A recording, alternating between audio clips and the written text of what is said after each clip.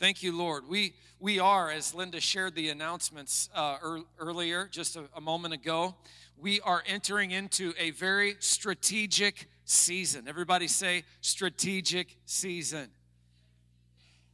And as they were sharing about missions, I get excited because we're able to see what's happening right now is, although you come in and you say, there's not as many people here.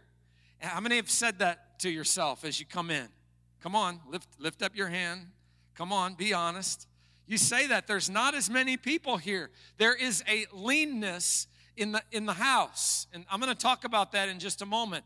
But in the midst of the leanness, there is increase that's happening. Hallelujah. Part of the leanness comes because every week we're sending people to a new city where God is moving mightily and establishing a church. It's powerful. And so in the midst of the leanness, there is multiplication that is happening. Praise God. I was, as they were sharing, I was thinking about Joseph. Joseph had been raised up finally. If you don't know the story of Joseph, read about it, about 12 or 13 chapters there at the end of the book of Genesis. This is not my message this morning. I don't think it is. And Joseph, or the Pharaoh had a dream, and he said, I need somebody to not only tell me the interpretation of the dream, but I need somebody to tell me the dream. And nobody could do it, and Joseph there in prison was raised up. And what the king had seen was, the interpretation of what he had seen was that there was going to be 7 years of plenty, where they were going to have to gather and gather and gather and gather, and then 7 years of leanness. And so I was thinking about that, and I'm not declaring 7 years of leanness over us, but God knew that they were going to go through the season of leanness, and so he prepared them to get all the way through that season of leanness. And I want to declare over this house that we are going all the way through the season of leanness. Brother Wade, before he moved to Tennessee, may Tennessee give us sevenfold back what we have given to them. And Austin said, amen. Before he moved to Tennessee, he spoke a word over this house. And the word that he spoke over this house was this: this ship will float. Amen? And when he said that, it went into me. What I didn't know, that was a season, we were actually increasing in that season right before that, and we were running over 100, and I thought, man, we're taking off. And just then COVID hit, bam, and you know the rest of the story.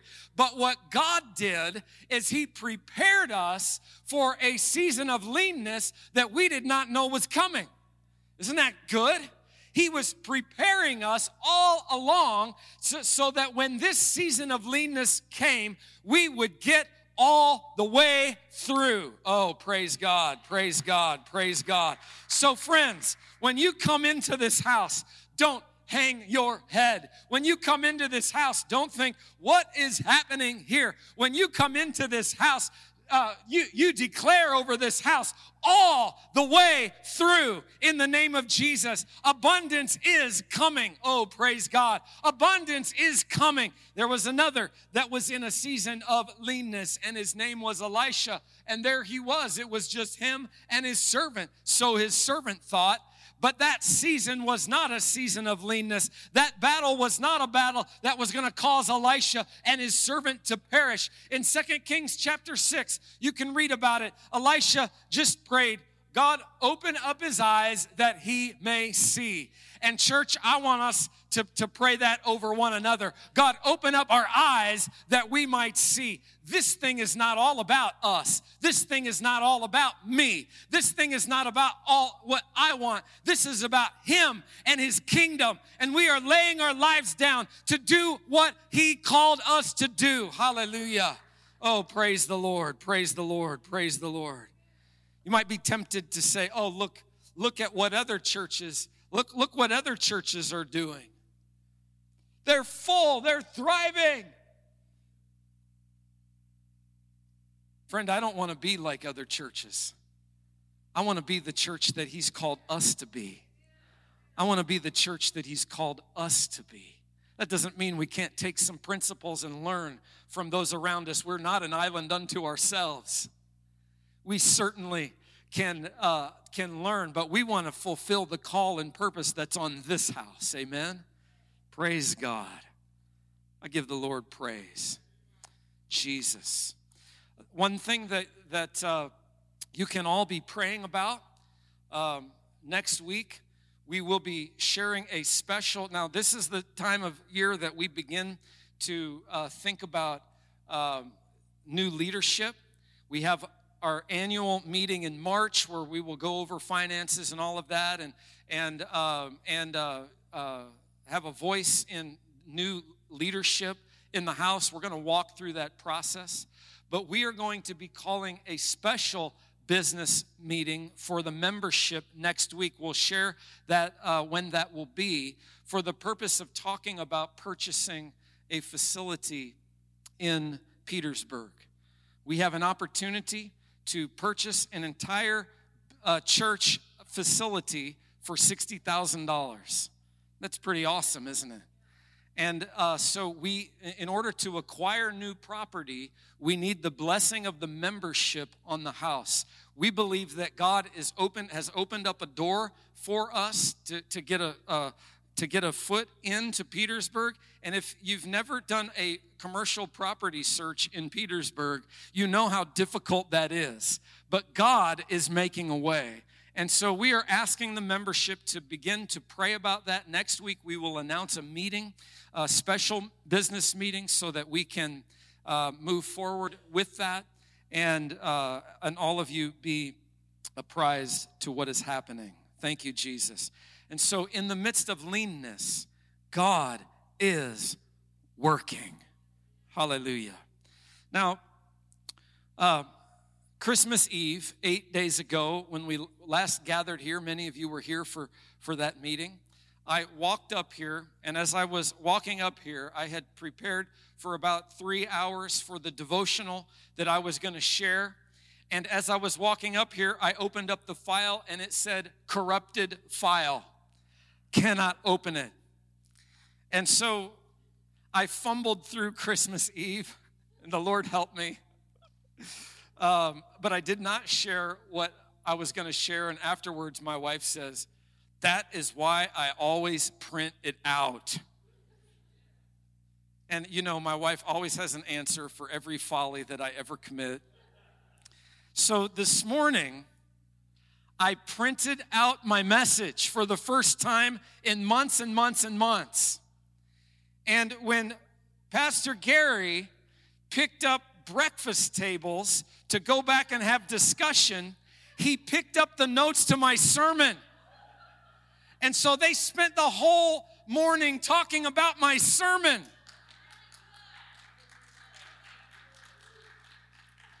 And so I said,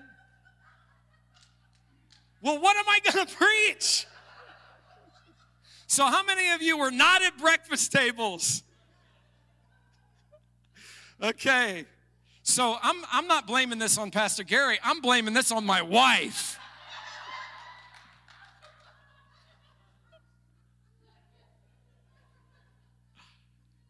Is that acceptable? She's not here to defend herself. You tell her, I will never print my sermon notes again. We will trust the electronics. Oh, thank you, Father. You're so good, God. Lord, we declare your goodness in this place. We declare the life of the Spirit in this place. We thank you, Father, for your love in this place, God, the family that you're building here, what you're doing in new people in this place. We thank you for it, God. Getting almost daily reports of good things that you're doing in the new people of this house and in Petersburg. And we thank you, Jesus, for the expansion of the kingdom. You are a mighty God. Hallelujah. So turn with me. Maybe my preaching of this message will be a little bit different than the discussion. Turn with me to Ephesians chapter 2, verses 1 through 5. I want to talk about a church coming from death to life. I want to talk about a people coming from death to life. Hallelujah. Now, sometimes in the kingdom, it works the opposite way, the way that God never intended it to work. Sometimes it works the opposite way. Hearts that were once on fire grow cold. Hearts that were once walking with Jesus are now not walking with Jesus. This is not God's intention. This is not the way that God planned it. But sometimes we find, and sometimes it's areas of our life, we find death in certain areas of our life that once were thriving. And God this morning, so when we talk about coming from death to life, we're not just talking about the salvation experience, we're talking about all of life. God wants some of our marriages to come from a place of death to a place of life. Hallelujah. God wants some of our understanding of the Word of God to come alive. God wants specific areas in our life, gifts of the Spirit that once were in operation, or that God wants for you to be operating in that are dormant. God wants them to come to life, from death to life. And in Ephesians chapter 2, Paul says, "And you he made alive, who were dead in trespasses and sins, in which you once walked according to the course of this world, according to the prince of the power of the air, the spirit who now works in the sons of disobedience, among whom also we all once conducted ourselves in the lusts of our flesh, fulfilling the desires of the flesh and of the mind, and were by nature children of wrath, just as the others.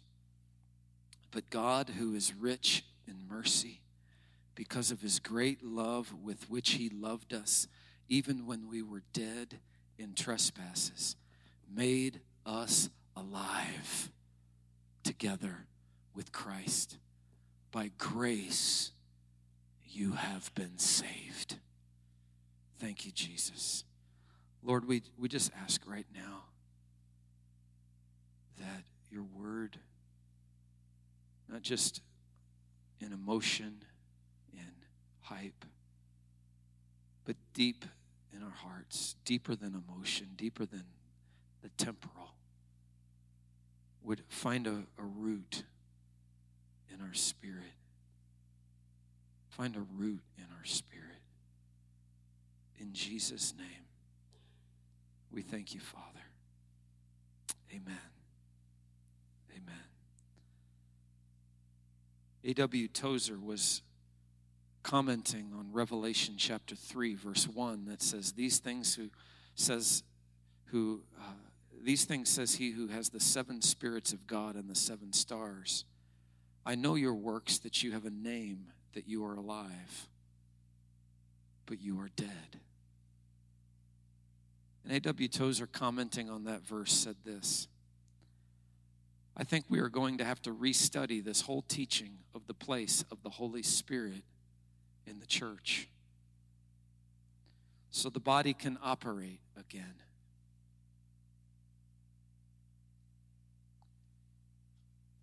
If the life goes out of a man's body, he is said to be a corpse. He is what they call the remains. It is sad, but humorously sad, that a strong, fine man with shining eyes and a vibrant voice, a living man, dies. And we say, the remains can be seen at the funeral home. All the remains of the man and the least part about him is what you see there in the funeral home. The living man is gone. You have only the body. The body is the remains. So it is in the church of Christ. It is literally true that some churches are dead.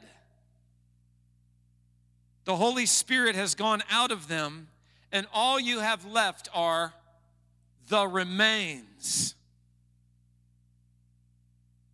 You have the potential of the church, but you do not have the church. Just as you have in a dead man the potential of a living man, but you do not have a living man. He can't talk, he can't taste, he can't touch, he can't feel, he can't smell, he can't see, he can't hear, because he is dead. The soul has gone out of the man. And when the Holy Spirit is not present in the church, you have to get along after the methods of business or politics or psychology or human effort. Wow. End of quote. It's from his book, The Counselor.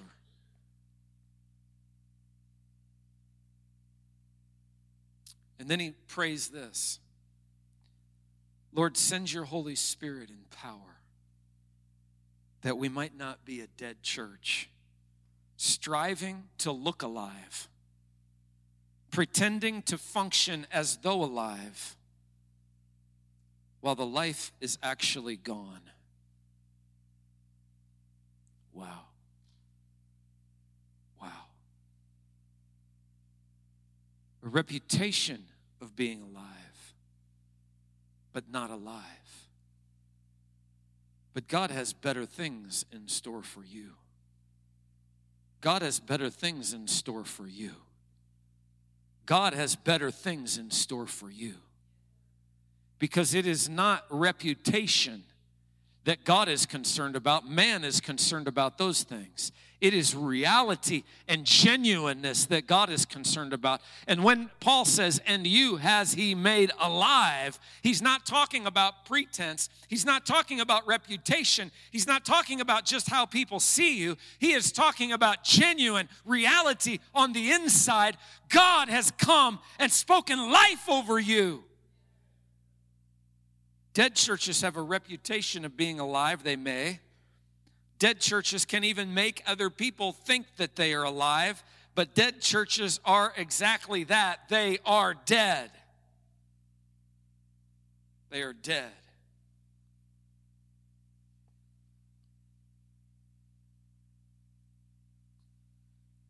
Dead churches trust in their own works. Let me just go through this quickly, because I want to get to the end of my message that was not discussed at breakfast tables.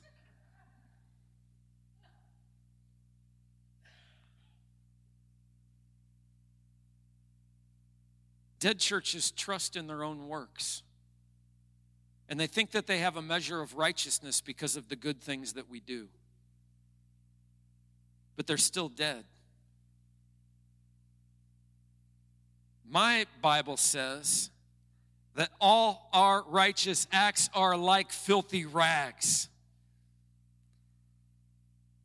We cannot trust in them. Jesus said, without me, you can do nothing. Let's agree with Jesus right now and declare what Jesus said. Without me, you can do nothing. Let's say it again. Without me, you can do nothing. And so, without Jesus, all of our effort is in vain and our toil is in vain. Dead churches trust in their own toil. And then they pat themselves on the back and say, look how good of a job we did. We're alive. And the deception continues. Dead churches have forgotten the power of the Holy Spirit. They are content with an atmosphere void of power, where the Holy Spirit does nothing. The only thing a dead church can offer is empathy and sympathy. And they can make emotionally you feel better through man-centric type counseling. And I do believe we got to be there for one another. There's a time we got to put our arm around one another and just say, I'm walking with you through this. We need that kind of emotional support in the church. But if that's all that we have, then we are denying what God has for us. The dead church denies the power of God. But my Bible says, do not quench the Holy Spirit. Hallelujah. Spirit of the living God, whatever you want to do in this place, we want you to come and we want you to have your way. Hallelujah. Do not quench the Holy Spirit. My Bible says not by might, human might, not by power, human power, but by my Spirit, says the Lord Almighty. Don't sit in the front because I'm spitting a lot this morning, I can tell. Oh, Jesus. Jesus himself did not minister in his own strength.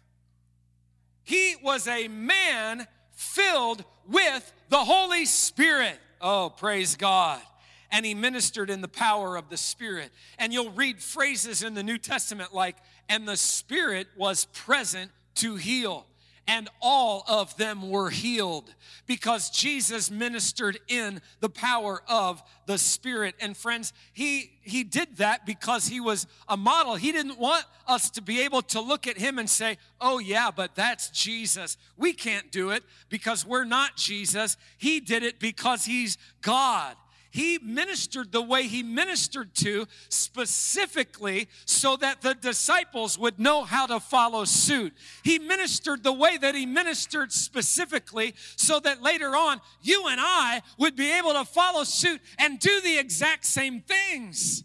Minister by the power of the Spirit. Hallelujah. And so the Spirit of God, 1 Corinthians 12, distributes the gifts of the Spirit as he wills. And a dead church does not walk in them.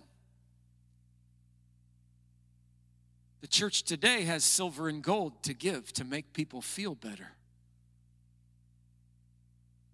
But in Acts chapter 3, Peter and John looked at the cripple at the gate beautiful and said, I don't have silver and gold to give you like you want me to give you. But such as I have, give I unto you. Church, what do you have? What do you have? What are you trusting in? What do you have to give?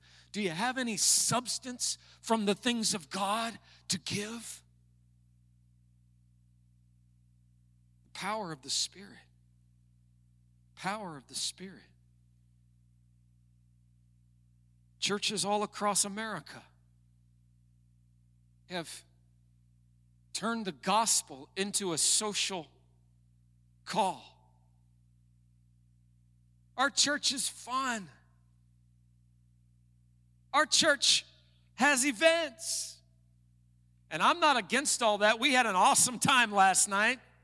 I am the pit champion. Hallelujah. I love it. I love the fellowship. But friends, that is a poor foundation. The foundation is the power of the Holy Spirit moving in the church. Jesus, have your way. Jesus, have your way. Do you know men fall away from God because they build a house on something other than what God intended it to be built on? They built a house on fun, and when Christianity ceases to be fun, the bottom falls out and they walk away from God. They build the foundation on intellect. As long as it makes sense to me, I'll follow God. But then somebody else comes along that's smarter and can talk you out of it. And so the intellectual foundation crumbles and it does not stand.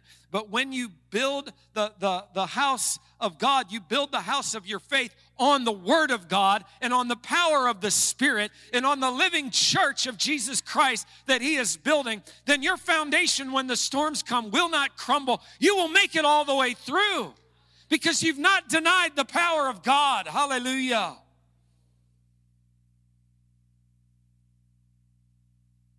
Human wisdom. The dead church operates in human wisdom. And so the dead church, when they approach a situation like, should we purchase the facility in Petersburg or not? The dead church will say, well, what does it look like on paper? What does it the only thing that they will consider is all of the logistics. How much money do we have in the bank? Can we afford it? Can we do this? Can we do that? And they may come to a conclusion, or they may not come to a conclusion. Well, we're going to bring you all of that information, and I think it's important to know the scope of the situation. But what an alive church does is they lean their ear into what the Holy Spirit is saying, and they say, God, we know this situation. What are you saying to us? And then they walk in what God is speaking in the moment. Hallelujah.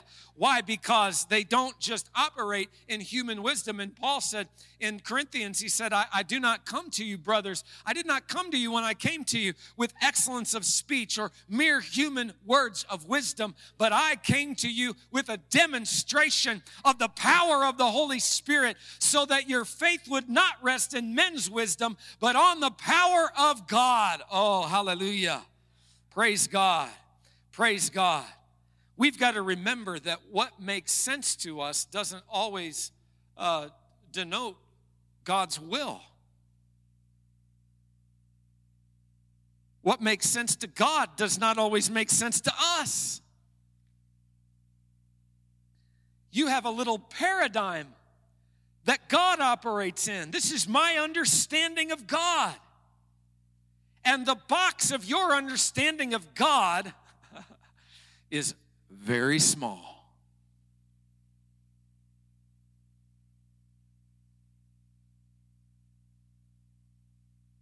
And God does not operate inside of boxes. In the New Testament, they thought that God lived in buildings. Oh, he lives in the synagogue. He lives in the temple. But Peter came along and he preached, God does not dwell in buildings built by the hands of men. And all of our boxes that we try to couch God in, he blows them apart. Thank you, Lord. His ways are higher than our ways. His thoughts are higher than our thoughts. Dead church no longer responds to conviction. Their consciences are seared.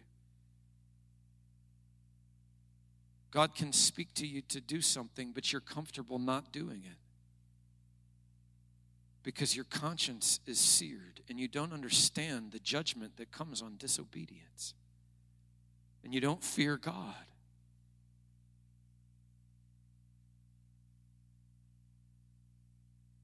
You no longer are living for God. You think that you are, but he's really been dethroned, and yourself is on the throne of your heart because your conscience is seared. Dead churches are comfortable with just the social life of church. I've already talked about that. Dead churches like to hang out with other dead churches.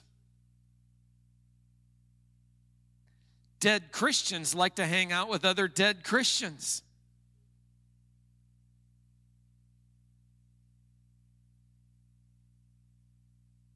They're sinos. Christian in name only.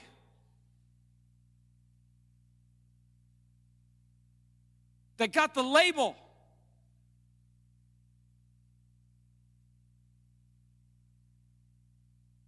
And they hang around with others that are exactly like them because they make them feel better.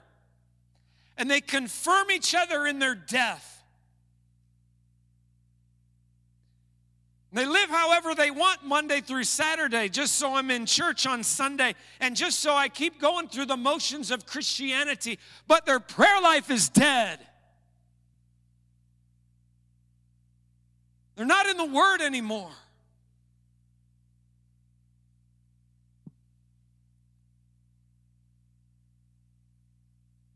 when they find a Christian who's alive, they're uncomfortable.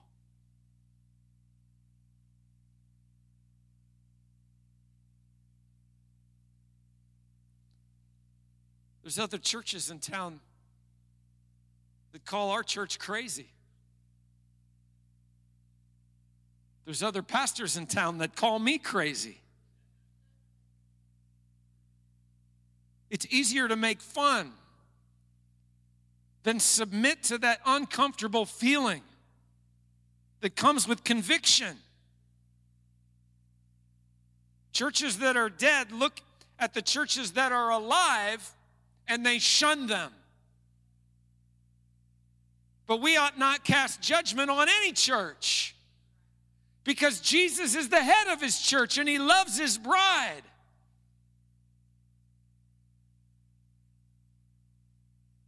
Dead churches talk and talk and talk and talk, but they never really say anything because there's no substance. But we who are in Christ are not dead. And you has he made alive. What version of Christianity do you want? Do you know there's only one version that God intended? You think that, oh, well, if I don't like this version or that version, I'll just pick the flavor that I like and I'll just fit in right there. I don't want to pick the Assemblies of God because I think that, well, the Assemblies of God is better. I don't want to pick this or pick that. I want to live according to the Scriptures. There is only one form of Christianity that Jesus set up, and it's an all-out radical Christianity where people lay their lives down for the kingdom. And when you lay your life down for the kingdom, you find your life in Christ. Hallelujah. When you give it all to him, then he gives his all to you. And he begins to work and he begins to move. Hallelujah. You know, when troubles come, when we hold back part of our lives to Christ and we live a form of Christianity that God never intended us to live, when we start compromising and we start living around the edges for this sake or for that sake, then we start going down the wrong road. But Jesus is building his church, and he is looking for people that are alive. Hallelujah. Glory to God. Glory to God. So what ought I do if I'm dead? One, guard your heart. Get rid of things that are causing death. Get rid of things that are causing death. There's people in your life that should not be in your life. Get them out of your life. There's an illustration that my youth pastor gave one time. And he put a chair out in the middle. I should probably do it right now. He put a chair out in the middle. And he put the biggest person up on the chair in the room. They stood on the chair. And then he had the smallest person come and grab hands, and he said, now, I want the smallest person to try to get him off the chair, and I want the biggest person to try to get him up on the chair. Every single time, you know what? Nobody ended up on the chair. Everybody ended up on the floor. And this is what happens when we flirt with the world. You think, oh, I'm going to redeem this person. I'm going to redeem that person. But your fellowship, and I'm not talking about basic friendship that because you need basic friendship to lead people to Christ. But I'm talking about fellowship in a way that God never intended. You are yoked up with somebody in a friendship or in a relationship that you should never be yoked up with. And you think, oh, I'm going to get them up on this chair with me. And that is not what's going to happen. You're going to fall off the chair, friend. And so you've got to get the things out of your life. This is why the scriptures say, come out from among them and be separate. We're in the world, but we are not of the world. Hallelujah. We are in the world, but we are passing through. This world is not our home. And so we've got to guard our heart. Your heart can get attached to something that's going to pull you away from God. It doesn't have to be a person. It can be a thing. It can be an electronic device. It can be a form of entertainment. It can be any of those things. We have to guard our heart carefully and closely and not give it to things that we should not give it to. Praise the Lord. If you leave with nothing else, then that phrase, guard your heart this morning, then hear me today. Number 2, stay connected with burning ones. You disconnected with lukewarm, dead people. Connect with alive people in Jesus' name. Connect with people that are running after God. Connect with people that have a heart for God. Praise the Lord. We've got some 8th graders in our church, and they're going to be in high school next year. And I will counsel everyone that's moving into a new situation, a new school, a new job, or whatever. Look for people that have like-minded faith that you can stand with. Because if you yoke up with people that are not burning ones, that will feed the fire of your heart, they're going to take away from it. And you need to surround yourself with ones that are on fire with God. Give yourself to prayer. And I want to end this message by talking about fasting, because next Sunday we're going to start a fast. Next Sunday we're going to give ourselves for 7 full days, but on parts of 8 different days. We're going to start our fast on Sunday night, and at the Atlanta prayer meeting. I hope as many of you can come as possible. And we're going to end our season of fasting with a baptism service on the following Sunday night right here. And I'm excited about that. Hallelujah. Fasting helps break the yoke of bondage on your life. If you need breakthrough, then fasting is an incredible thing. If you're going to do a total fast, you need to prepare about 3 days for that total fast, and you need to cut back on heavy foods and sugars and caffeines.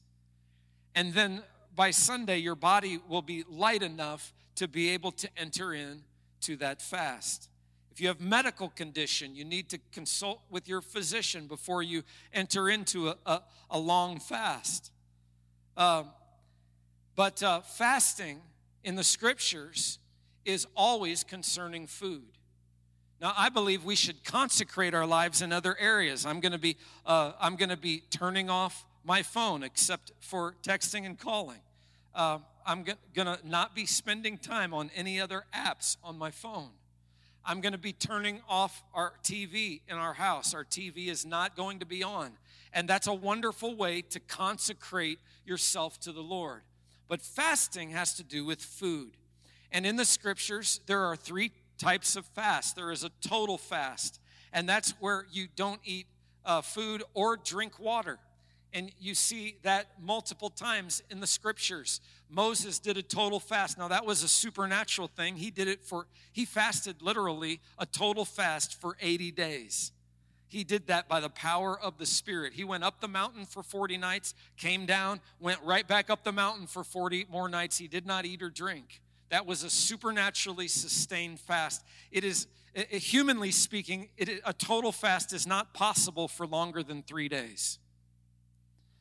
And so you see different types of total fasts. In Esther, they called the nation of Israel to a total fast. Jonah, the king, called the people of Nineveh to a total fast. They did not eat, they did not drink water for 3 days. And God heard them. That's a total fast. A normal fast is where you go without food, but you continue to drink water. And this is the type of fast that Jesus did in the New Testament in Matthew chapter 4. And so he did a normal fast, and he fasted for 40 days and 40 nights. And some people are like, what do you mean he did a complete fast? And there are many, many, many people. I've not done a 40-day fast, but there are many, many people that have done 40-day fasts, and it is a very wonderful part of Christianity. Jesus called us to fasting. In Matthew 6, he said, when you fast, and then he taught us how to fast. Don't be like the hypocrites and so forth. And so fasting is a part of the Christian walk. If you've been struggling for spiritual breakthrough and you've been wondering, how do I get to the next level in my Christianity? Fasting might be the ticket. If you're looking at your life and you're saying, you know what, there's deadness in my heart, fasting might be the thing that brings breakthrough. So fasting, let me give you, if you're taking notes, write these things down because they're important. I'm going to give you 7 things that fasting does very quickly. 7 things in 7 minutes. How about that? Fasting causes us to rely solely on God. Why did God choose fasting? Because food is central to the basic necessities of life. And you cannot sustain without eating. But in a season of fasting, I am turning my attention 100% to God, and I'm saying, God, even more than food, I lean on you. Man shall not live by bread alone, but by every word that comes from the mouth of God. And so I am raising up my trust in the Lord, even my dependence upon God, even more than the food that I am eating. Fasting causes me to rely on God. Seek first the kingdom and his righteousness, and all these things will be given to you. Praise God.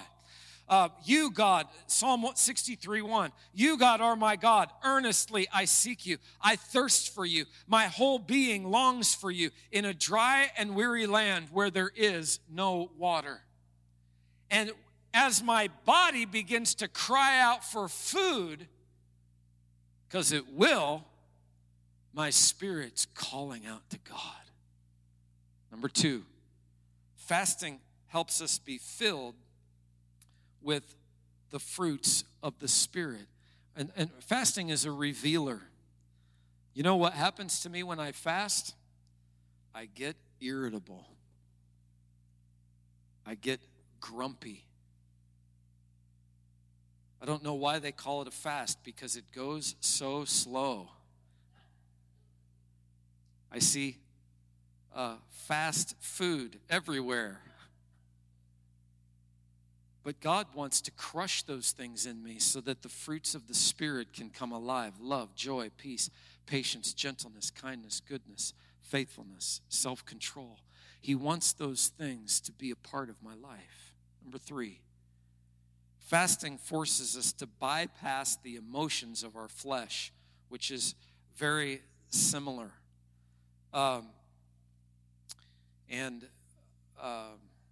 Actually, that's part of number 2. Number 3, fasting opens our hearts to hearing God's voice. Galatians 5, right after it talked about the fruit of the Spirit, it says this: so I say, walk by the Spirit, and you will not gratify the desires of the flesh. When you don't know which way to go, when you're at a crossroads in a decision that you need to make that life might bring to you, when you need to get direction and you need to hear from God, fasting is a great way to get all the other voices out of your head and mind so that you can hear his. Number 4, spiritual fasting renews our appreciation for God and his blessing. Thank you, Jesus. You know, America that we live in, more of this, more of that. I need this shirt. I need more clothes. I need a new house. I need this. I need that. And we're trained as Americans to evaluate where we are situationally and want something more. And it produces in us something oftentimes that is very unhealthy and cannot coexist with Christianity. Because Jesus calls us to lay all that stuff down. Fasting opens up our appreciation for him. It resets our desires, not for the things of this world, but for the things of the Spirit. Thank you, Jesus. Thank you, Jesus. In Joel chapter 2, the prophet calls the people, says, turn to me now while there is still time, in verse 12. Give me your hearts. Come with fasting and with weeping and with mourning. And we begin to value God's presence and God's Spirit above the things of this world that we value, that really are trinkets and are not valuable at all. Is this good stuff? Fasting gives power to your prayers.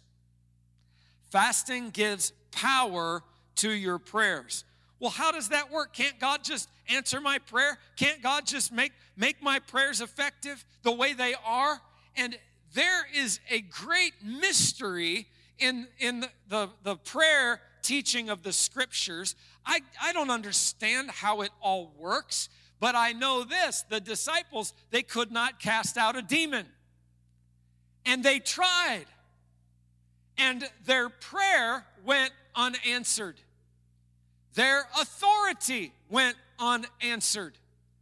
And Jesus said, bring the boy to me. And Jesus cast out the spirit with a word. And the disciples came privately and said, why can't we cast out this spirit? And he looks at them and says, because you have so little faith. You have a measure of faith. They'd seen some miracles, but this miracle they could not see happen.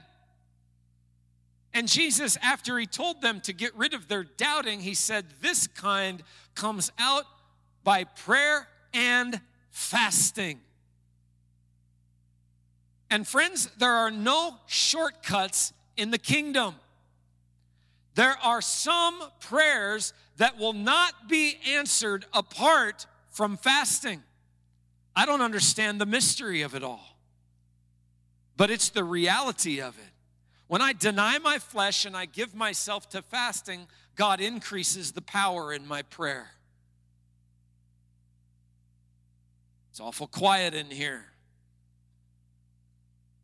Because somebody said, well, fasting is for somebody else. Well, there is a third type of fasting that is in Daniel chapter 10 and verse 3. And in Daniel chapter 10 and verse 3, Daniel said, I refuse to let any delicacy touch my mouth. I refuse to give myself to meat. I refuse to give myself to anything that is prepared. Now, we call it a Daniel fast. Daniel didn't call it a fast. He just said, I'm pushing away all of this stuff for this time while I'm seeking God, and I am not going to give myself to it. So some of you have purchased books on wonderful recipes for the Daniel fast. Well, you've just negated the Daniel fast. Because the Daniel fast is not supposed to be pleasurable. The Daniel fast, they eat food, but minimal. They eat food, but they don't prepare pleasurable food. It is not for the taste buds. In fact, you're supposed to minimize anything that you taste so that you're not eating it for the sake of pleasure. Americans, we're guilty. We have all kinds of choices. I don't want that. It's not pleasurable. It doesn't taste good.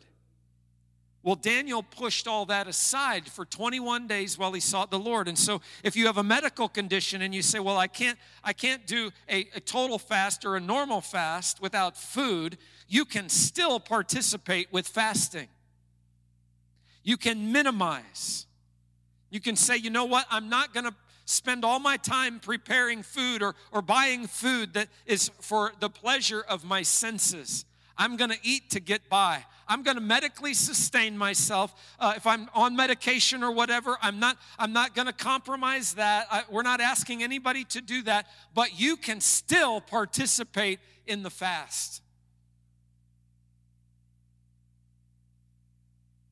And you will see the power of prayer in your life increase.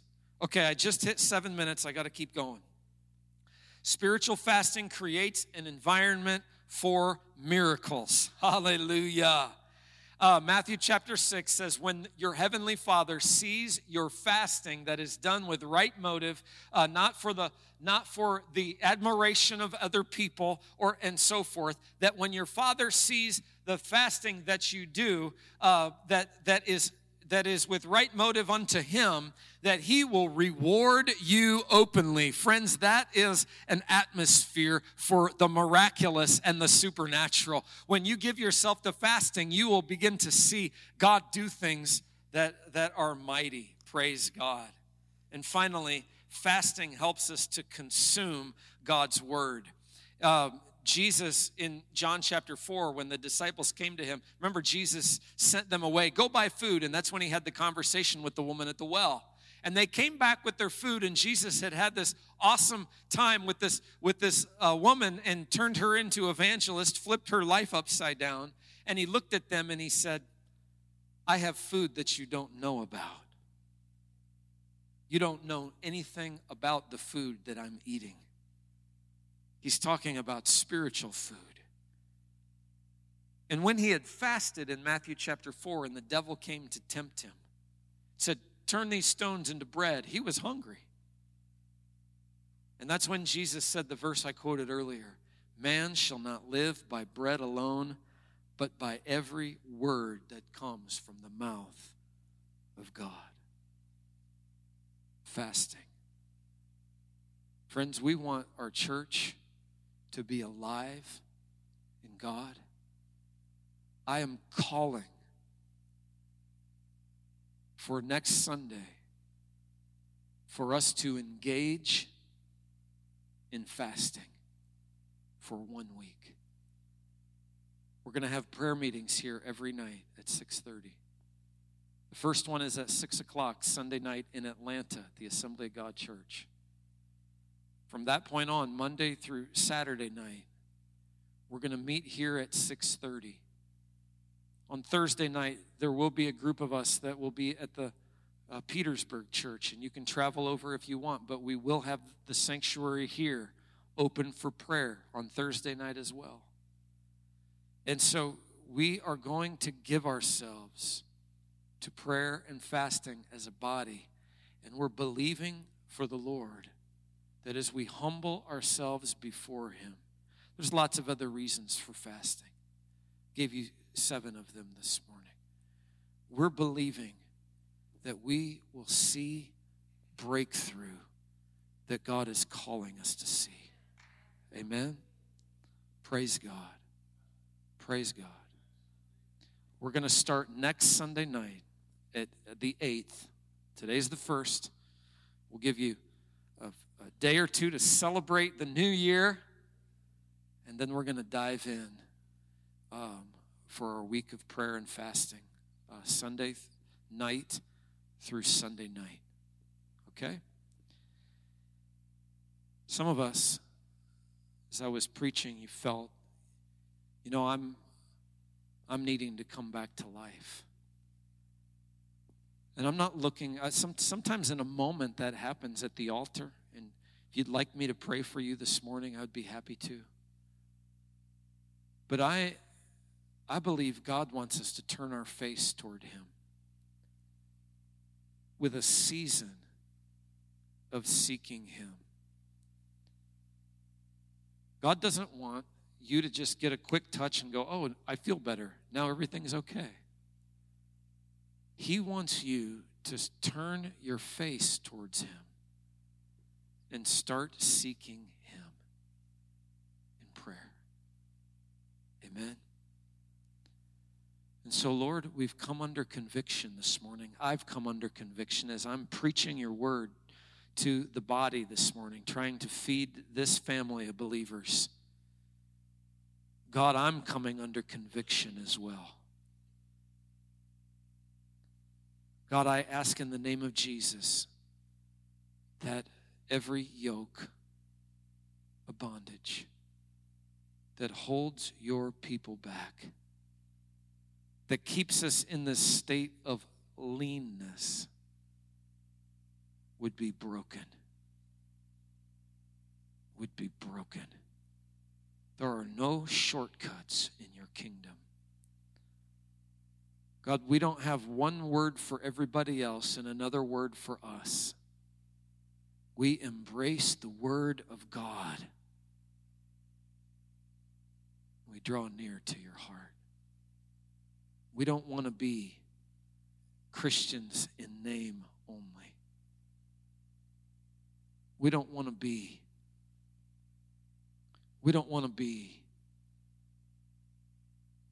those that have a reputation that they are alive, but in reality, we're dead inside.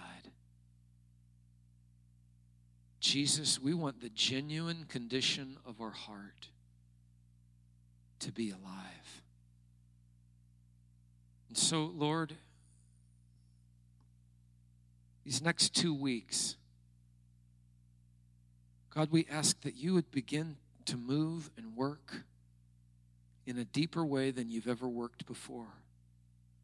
Root out and destroy. Build up and plant. Do your work in us. Set us on a trajectory for 2023 to become all that you want of us.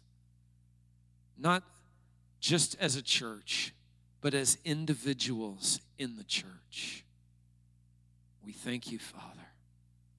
We give you praise.